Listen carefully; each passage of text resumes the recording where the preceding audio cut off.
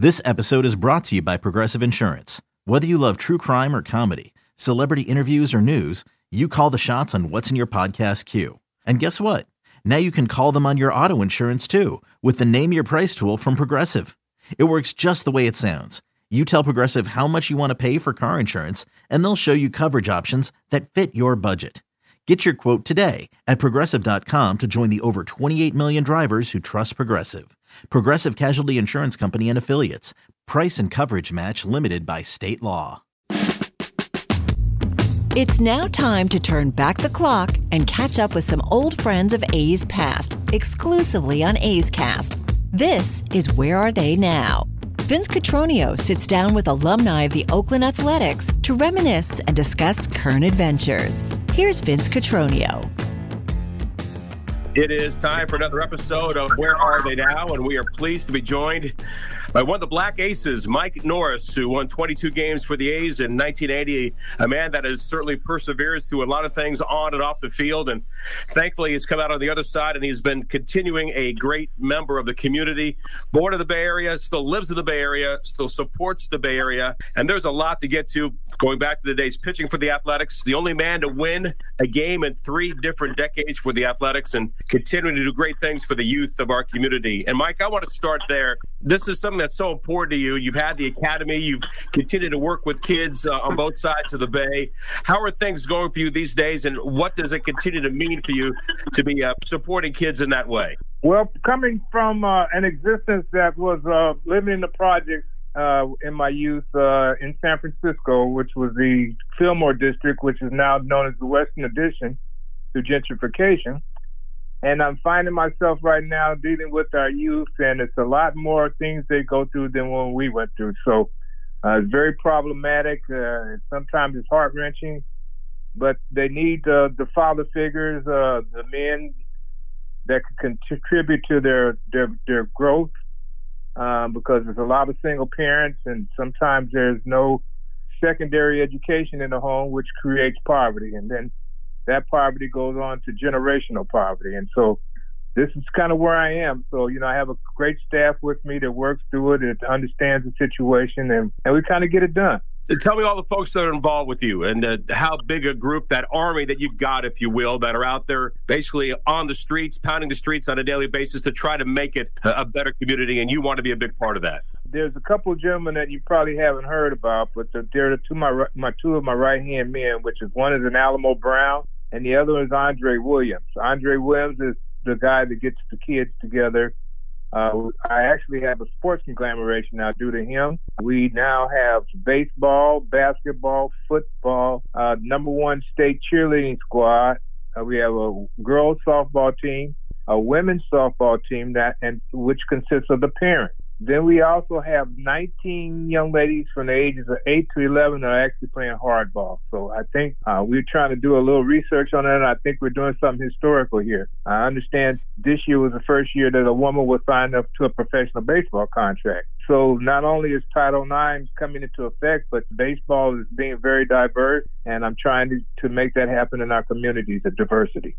Just hearing you say that, for a kid that was drafted by the A's at a city college in San Francisco in 1973, you know what the world was like back then. You know what you went through and how things have changed. And in many regards, like what you're talking about now, certainly changing for the better, that everybody gets a chance to get involved. Well, that's what the good Lord put us all down here for. And so, we want to eliminate the racism and all these various things that these kids, even though now it's the gentrification, which is a very, very, very interesting concept that's going on right now, and it alleviates some of the people of color. So it's kind of hard. I mean, the neighborhoods are changing, which is integration, but it's not so much integration that they're actually buying up all the homes that used to be homes, and some of these people of color don't understand the economic value of it, and they sell their homes for a little bit of nothing, and then where can they go to live then after they get this money thrown in their face? It may be $100,000, but if you don't have financial literature, that money goes real fast. And so a lot of the homelessness is what's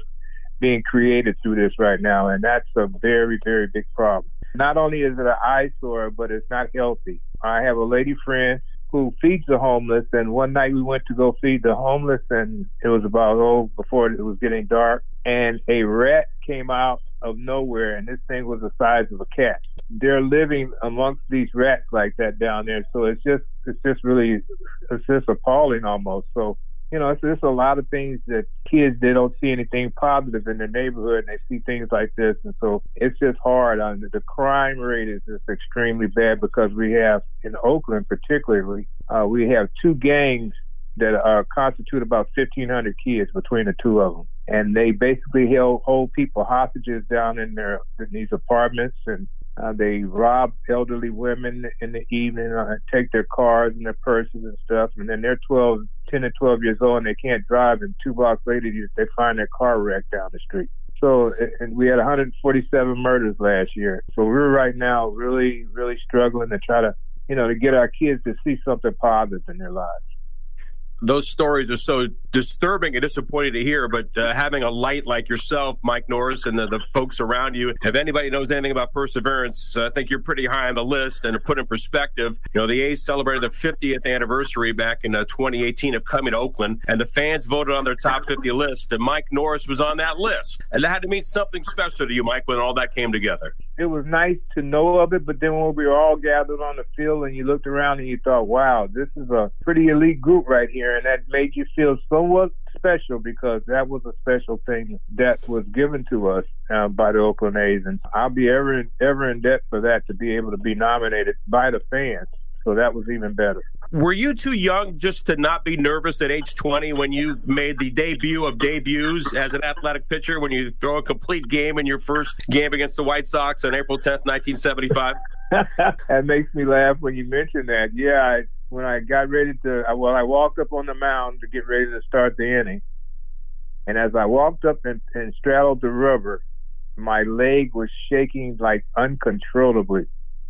And I thought to myself, oh, God, please stop my leg from shaking. Everybody in the park could probably see this. So I stepped back down the mound, and I said a little prayer. And when I walked back on the mound, it was gone. And so then I proceeded to walk the first batter in the inning, and then I picked him off first base. And after that, it was downhill for me. It's a great story. The A's won that game 9-0, and there's certainly other accolades that we'll get to throughout the course of your career, Mike. The things that you have seen, and again, when you start playing professional baseball in 1973, and you can make the case even in today's world, it's far from perfect, but it's more challenging even so back then with the dealings that a man of color had to go through just to try to play a sport that he loved. Can you tell me who were some of the guys, some of your teammates that helped you through those difficult times, initially in the minor leagues and working your way to the big leagues, going back to the minors and making your way again back to Major League Baseball? Well, my roommate, Claudell Washer, bless his heart, he's no longer with us. He's deceased now. He just passed last year. That was my first roommate in A-ball, and then we roomed together in Double-A, and then he got called up halfway during the season. And that was something that we thought was basically impossible to do, is you definitely have to go to AAA before you go. And that's how well he was doing. But that opened up my eyes, and I thought, well, if he can do it, I can do it. And sure enough, the next spring, the Catfish Hunter got out of a contract that Charlie Finley was supposed to pay for his ranch or something of that nature, and he didn't. And so he sued Mr. Finley and got out of the contract and became a free agent. So we lost him. So instead of Mr. Finley going out and getting another caliber pitcher like Catfish, he invited 11 of the top prospect pitchers in the minor leagues to win that job. And yours truly won it. And so here I am, 19, going on 20 in the big league. How cool was it that you're from San Francisco, Claudell's from the Oakland area, kids that played ball, till dark, if you will, played a lot of different sports, that you guys were suddenly together playing professional baseball? Well, I mean, it went far beyond being a dream come true because, it first delivered us out of the poverty-stricken areas that we were in, that we raised up in. But more so, we were very fortunate to be on the Oakland A's, which were world champions at the time. And you had guys like who was my best friend of today, Vida Blue, that was very, very instrumental in my growth. Reggie Jackson was also somebody that helped me out a lot. And then you had people like Sal Bando and Gene Tennis who were kind of like the enforcers on the team. And so they didn't put up with any crap. And so, you know, they kind of were hard on me, Raleigh Fingers. But then there was a guy named Ken Holtzman who I can kind of give him credit for me being a pitcher. I was able to pitch, but then I didn't understand the concept of pitching without a fastball. And Mr. Holtzman was the guy that threw slower, and slower. And one day he caught me goofing around on the bench, laughing and wasn't really paying attention. But he always noticed I paid attention when Vida was pitching because Vida threw hard. That's what we had in common. And so he said, you know what, kids? He said, one day you're not going to have that fastball. So if I were you, I'd pay attention to how I'm throwing. And I started to pay attention, and I learned an awful lot about changing speeds, which later in my career proved to be a lifesaver and a game changer for me. What was the history of the screwball for you? When did that start, and how prominent of a pitch did that come for you over the years? Well, that's a great question. I lost my fastball. You know, my first year in the big leagues, in my third start, I blew my elbow out, which put me on the DL for the remainder of the season until the last, I'd say, 2 or 3 games of the season before Mr. Finley let me pick up a ball and pitch again. And I threw, I think, 1 scoreless inning at the end of that season. So, but in the minor leagues, I was told not to throw that pitch to screwball because I could hurt my arm.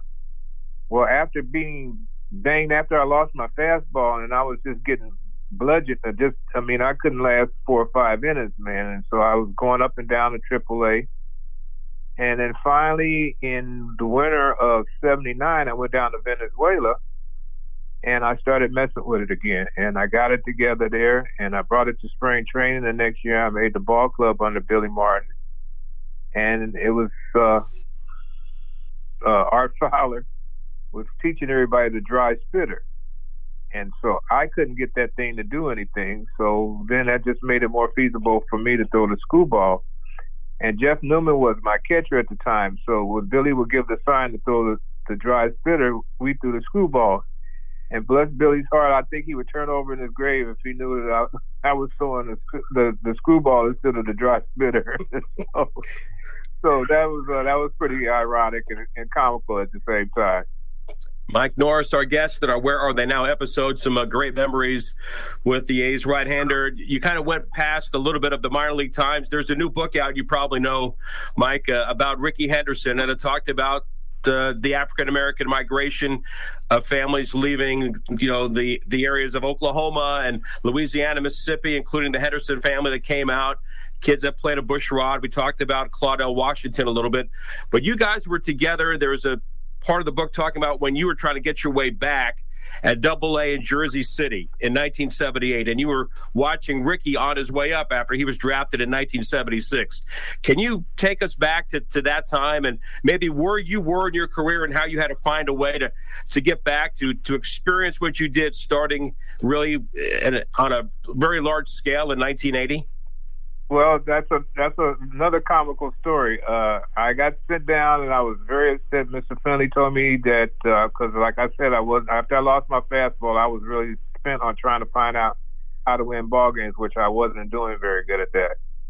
So Mr. Finley suggested that I go down to AA, not AAA, so I can go down and smell some bus fumes, and that would have been humbling. So I was really ticked off about that. So I went down to Jersey City, New Jersey, where the AA team was. And I spent the first 7 days, and I never left the hotel. That's how angry and upset I was. So finally, I called my mom, and she said, "You need to pray on this one, son."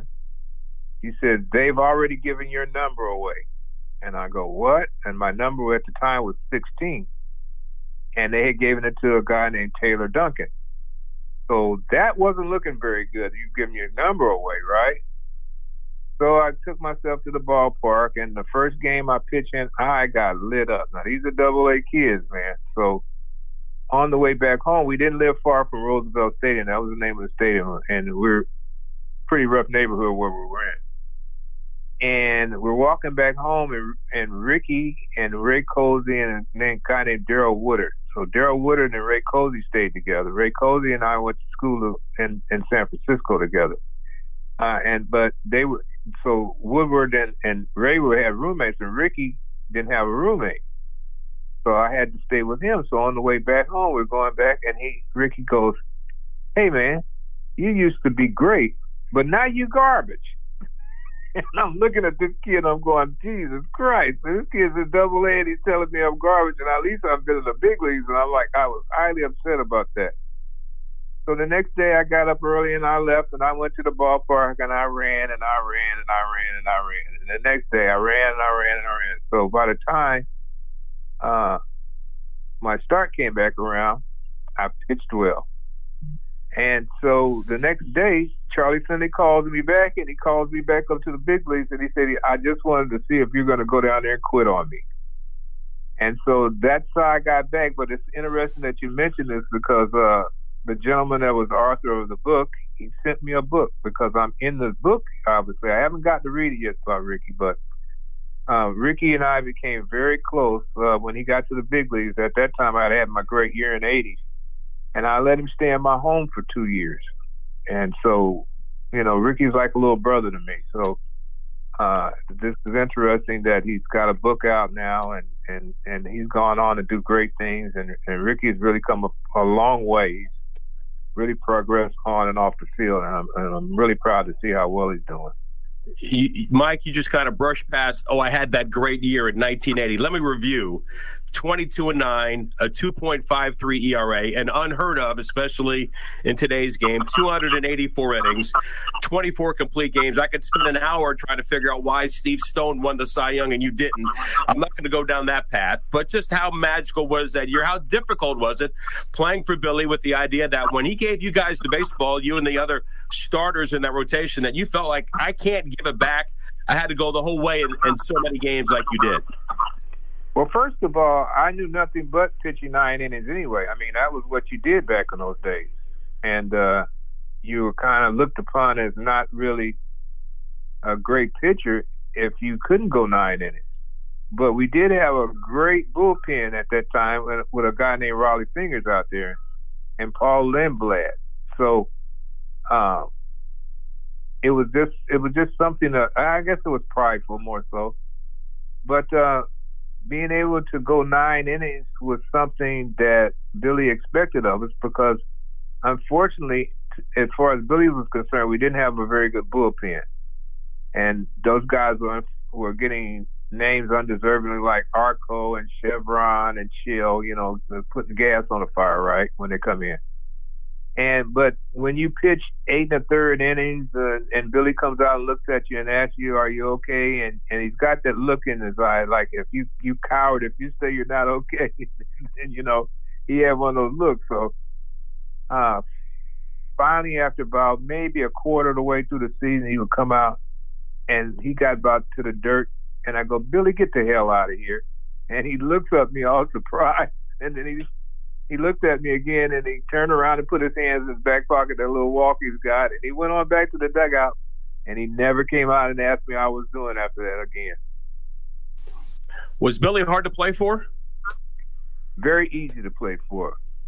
Billy had a thing that I thought was brilliant, how he kept the team in line. So Armis, Murphy, Ricky, and myself, and McCaddy, he kind of let us do what we wanted to do, He didn't get on us. We kind of got to do what we wanted to do. And then he had 2 whipping boys, which was Shooty Babbitt and Bob Lacey. And they didn't get it treated very well. So the rest of the guys in the middle thought, which one would I like to be treated like? Like Norris and those guys, or like Shooty and so that's how he kept everybody in line. So it was just, I thought that was a brilliant way to manage, man. And so everybody kind of knew where they were going, and where Billy was coming from. So there was not any guessing games going on. You knew your place. So I thought that was pretty cool. One night we were in Chicago, and big party town. Everything stays open to 4 or 5 o'clock in the morning. And we actually had a curfew that night. But like I said, you know, Murph and I and Ricky, and we didn't really have to abide by the curfew much. So about 3 o'clock, we were in this club. And so we looked around at each other and said, well, we better get out of here, man. It's time to get out of here. So we all jump in the cab and we come home. And the bellman runs out and he meets us to open the door, which, you know, that was his job. But, I mean, he was very emphatic about it. And then he pulls out a baseball and he goes, hey, guys, could you sign this for me for my kid? And we thought, okay. And so we signed the baseball. And so the next day we got to the ballpark. Billy calls us in the office and we kind of go, oh, man, boy, I think we're in trouble. We don't know exactly what, but we got an idea we missed curfew. So one by one we went in there. And so when I went in, Billy went into the drawer and pulls out a baseball, and he tosses it to me. He says, check that out. And I look on the ball, and it's got Murphy, 301, McCaddy, 302, Norris, 313. I thought that was the greatest thing you ever pulled right there, man. So hey, he found out when we actually came in. Well, I thought that was brilliant. Listen, when these stories come to life, Mike, it's amazing. Mike Norris joining us, one of the Black Aces, one of 13 African-American pitchers to win 20 games in a season. He did it in 1980. Mike, the 81 season was so strange because it had the strike. The season was shut down for, 50-something days, and you resumed after the All-Star game, which you participated in. And then you get to the postseason. And I'm just wondering, with all the things that you were able to accomplish on the field, and there's still more to come, including, redemption in 1990, and the complete game against the Royals in Game 1 of that first round of the playoffs. Is that at the top of the list? I know it's high on the list, but where does that rank for Mike Norris? I mean, Billy used to call me the money pitcher, so that was something that I had to live up to. And that first game in the playoffs let me know that I was really in the top tier of pitching in baseball. I mean, despite the 20-game season before, but to win a playoff game kind of solidifies what you are. And I had a shutout in that game, and then prior to that start, I shut somebody out. I think it was Toronto. So I got the scoreless innings thing going, and I was in a great groove. And unfortunately, the next game series we played was the American League Championship against the Yankees. And I started the first game, and we lost 3-1, and I gave up 3 runs in the first inning and shut them down the rest of the way. But that was pretty much my biggest game I've ever pitched in my life right there. Mike, you've been very upfront. You've been very honest about how your life has transpired and how you've come out of the darkness and have found light again.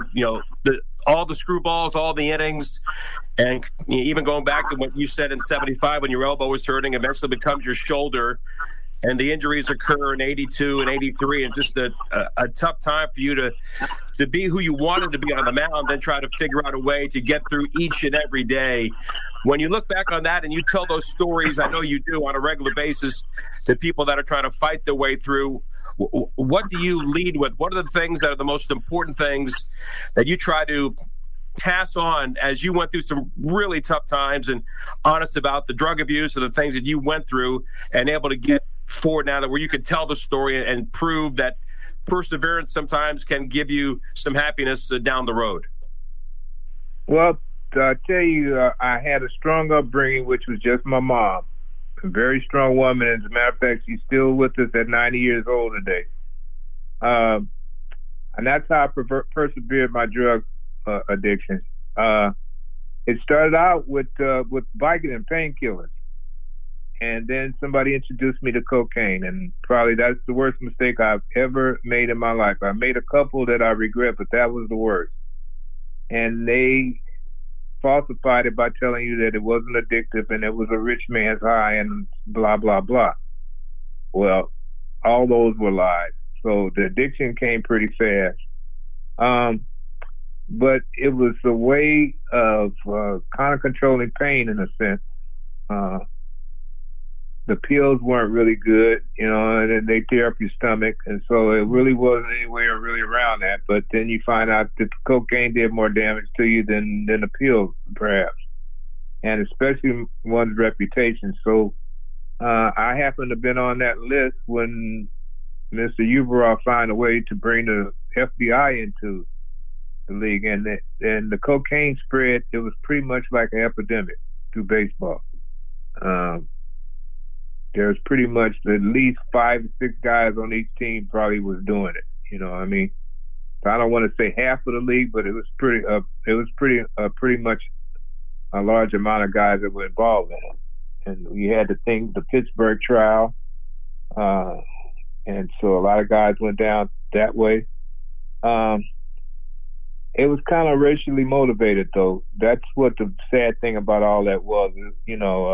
I think it was 37 black guys that went down, and 4 people went to prison, and 3 of the 4 were black. So it was after that. I think that's part of the reason why you don't see many black kids playing baseball this day, because after that it was like all the guys that had big contracts, when the contracts was up, they were released, and they stopped actually drafting the kids. They stopped scouting the kids. They stopped going into the ghettos and to the inner cities, and they just started going out into the valleys and getting talent. And right now the game is a little let me say it's not feasible for a single black parent, which would be the mother, to be able to buy and afford an aluminum bat, which a good one is $300, a glove, the shoes, and it gets real expensive. And then you're talking about playing on a travel ball team, that's $1,500. So this is why you see the reduction of blacks. And then they found out that the Dominicans, on an optical aspect, looks just like us. You can't tell the difference. When you wouldn't know the difference between a Latin player, Dominican or Puerto Rican or Cuban, unless you get on a pregame or postgame show and you hear them talk.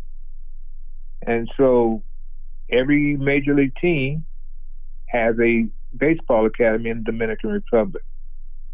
So what basically has transpired is that the African American kids are being discriminated against, and the Latin ball players are being exploited. So you got exploitation and discrimination going.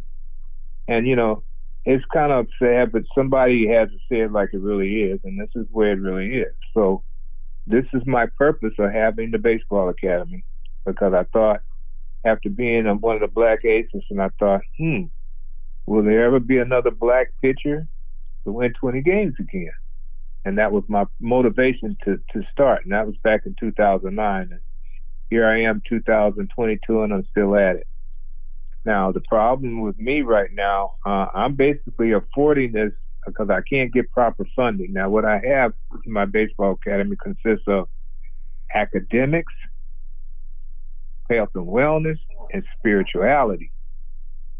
Now, I've had a few people offer me a few $1,000s so to keep the teams going, and it basically goes back to the stereotype because of slavery, where we weren't able to be taught how to read or write.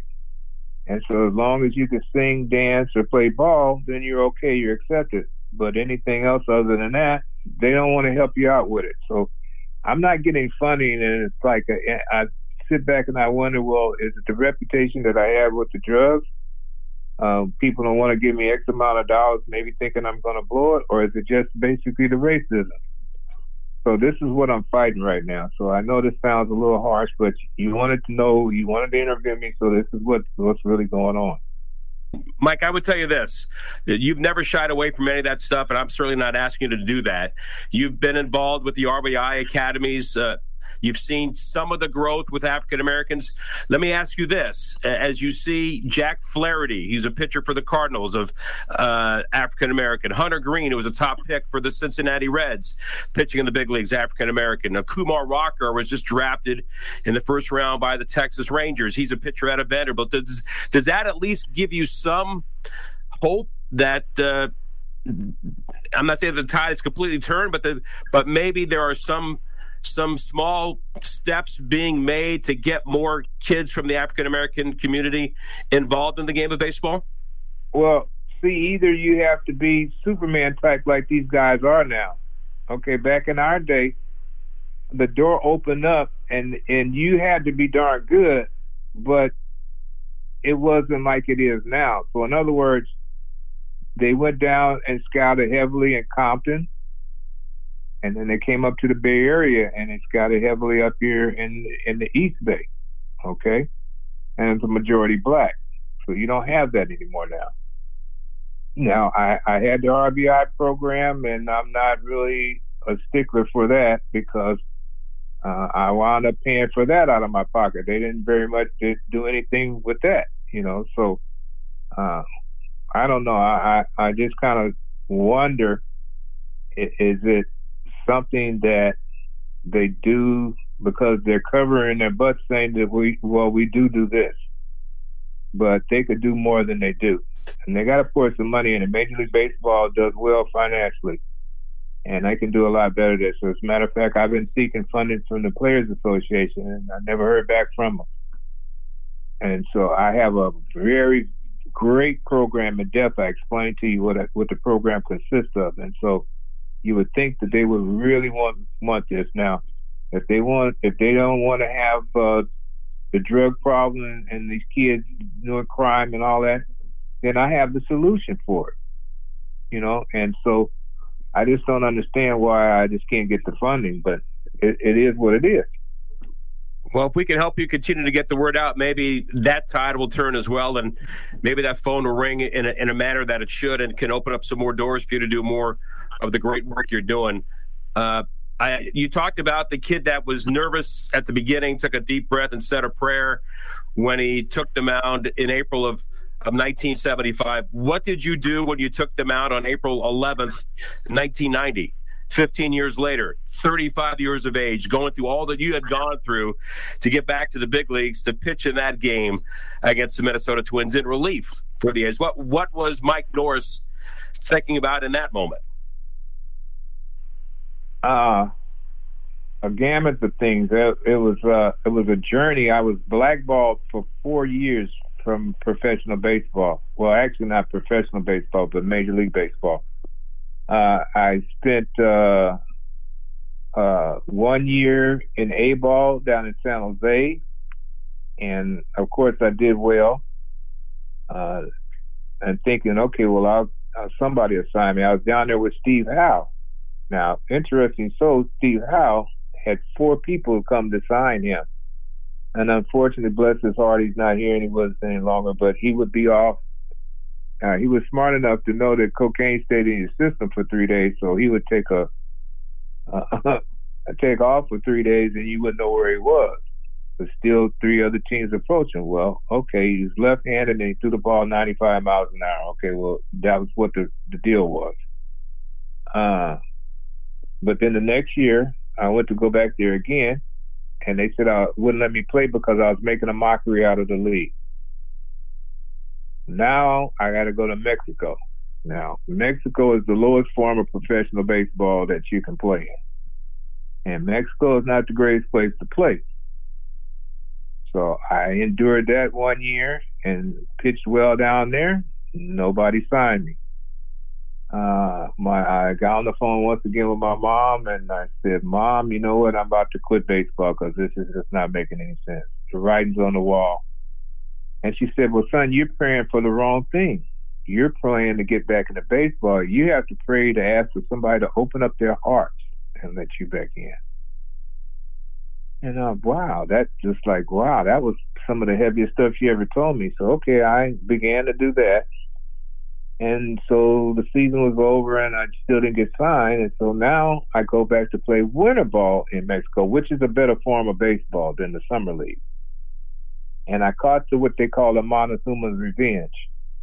And that's a gastric sickness at your stomach. So that's eating, I ate some bad chicken. And it lasts for 3 days. And by the second day, you lay there on the bathroom floor, unable to even make it back to your bed, and you just ask God, just take me. It's just the worst feeling in the world.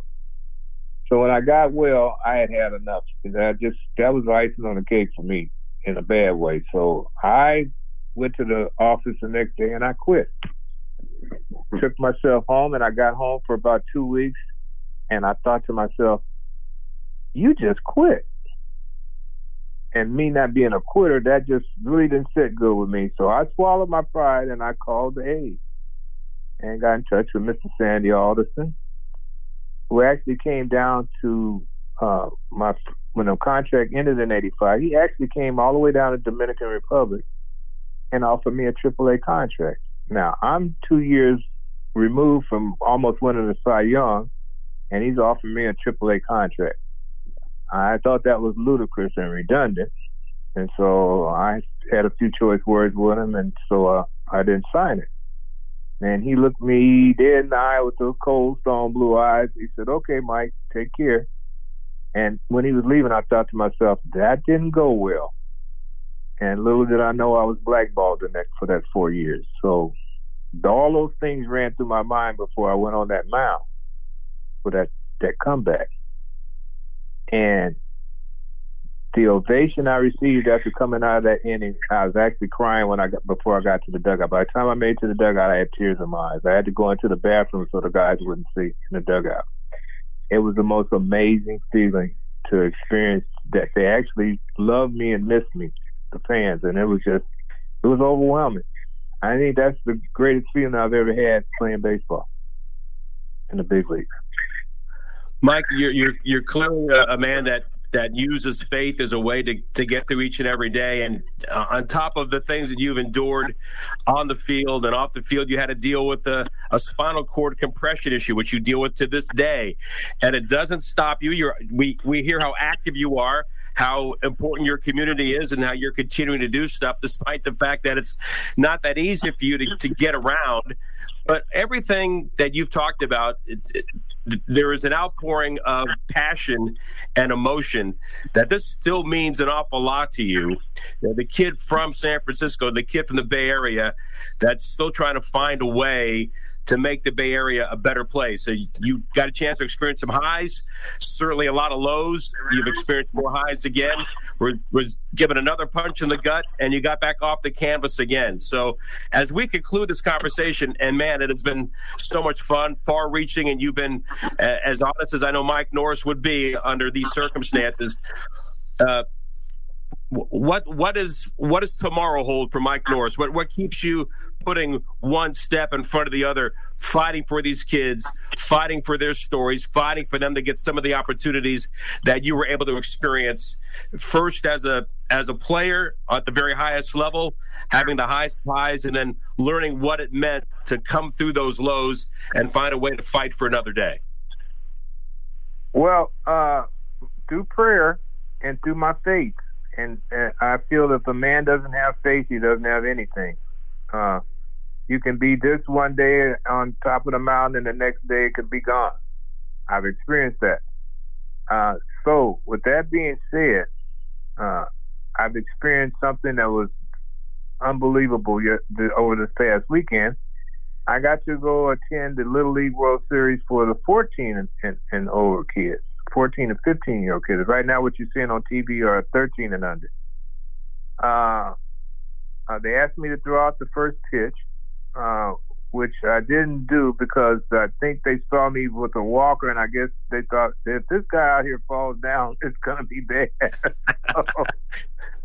So they sat me in the front row, and so by the second inning, they announced my presence there, and I got an outstanding ovation. It was really heartwarming, and this was out in Danville, California, and it was Danville versus Korea for the championship game.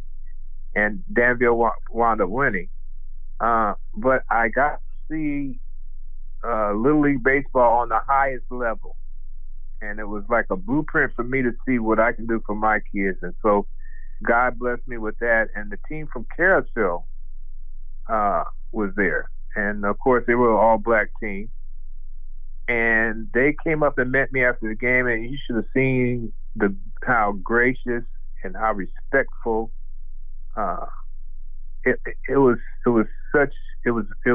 like a fresher breath there compared to our black children.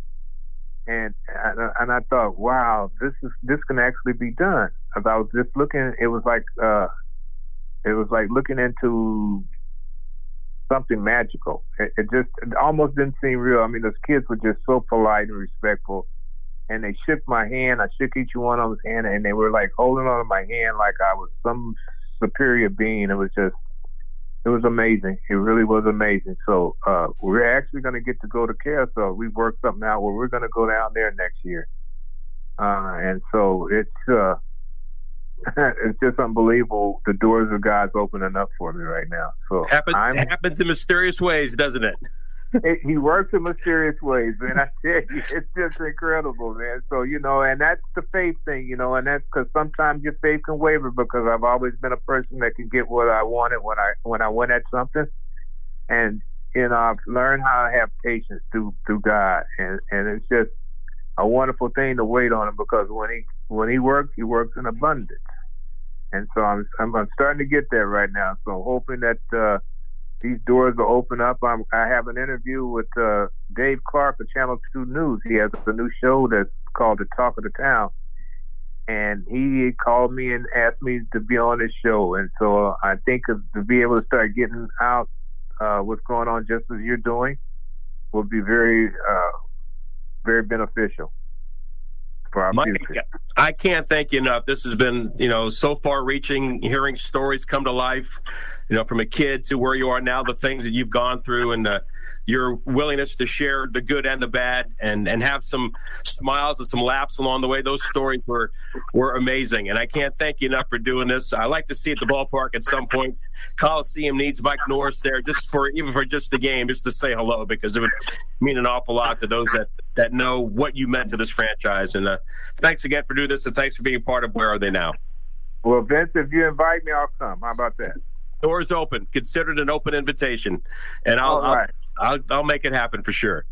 All right, big guy. I appreciate you, and I really thank you and appreciate the interview that you've given me to let my truth out. And there's no embarrassment about it anymore. I feel bad about it, of course, and I had a lot of remorse for what I did, and I've apologized to many.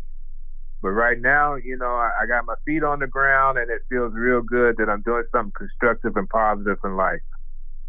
Well, looking forward to better days. Thank you, Mike. Appreciate it so much.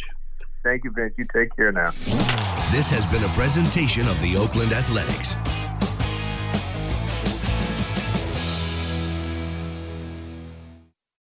It's blazing hot outside. You get in your car to turn on the AC to get cold air pumping, but it blows hot air out. This issue is commonly caused by low refrigerant due to leaks in the AC system. You want an easy, all-in-one solution that will restore the cold air in no time. AC Pro Recharge Kits make restoring cold air easy for even those with zero DIY experience in less than 10 minutes. Save time and money versus going to a shop by picking up an AC Pro Recharge Kit today. Be a pro with AC Pro.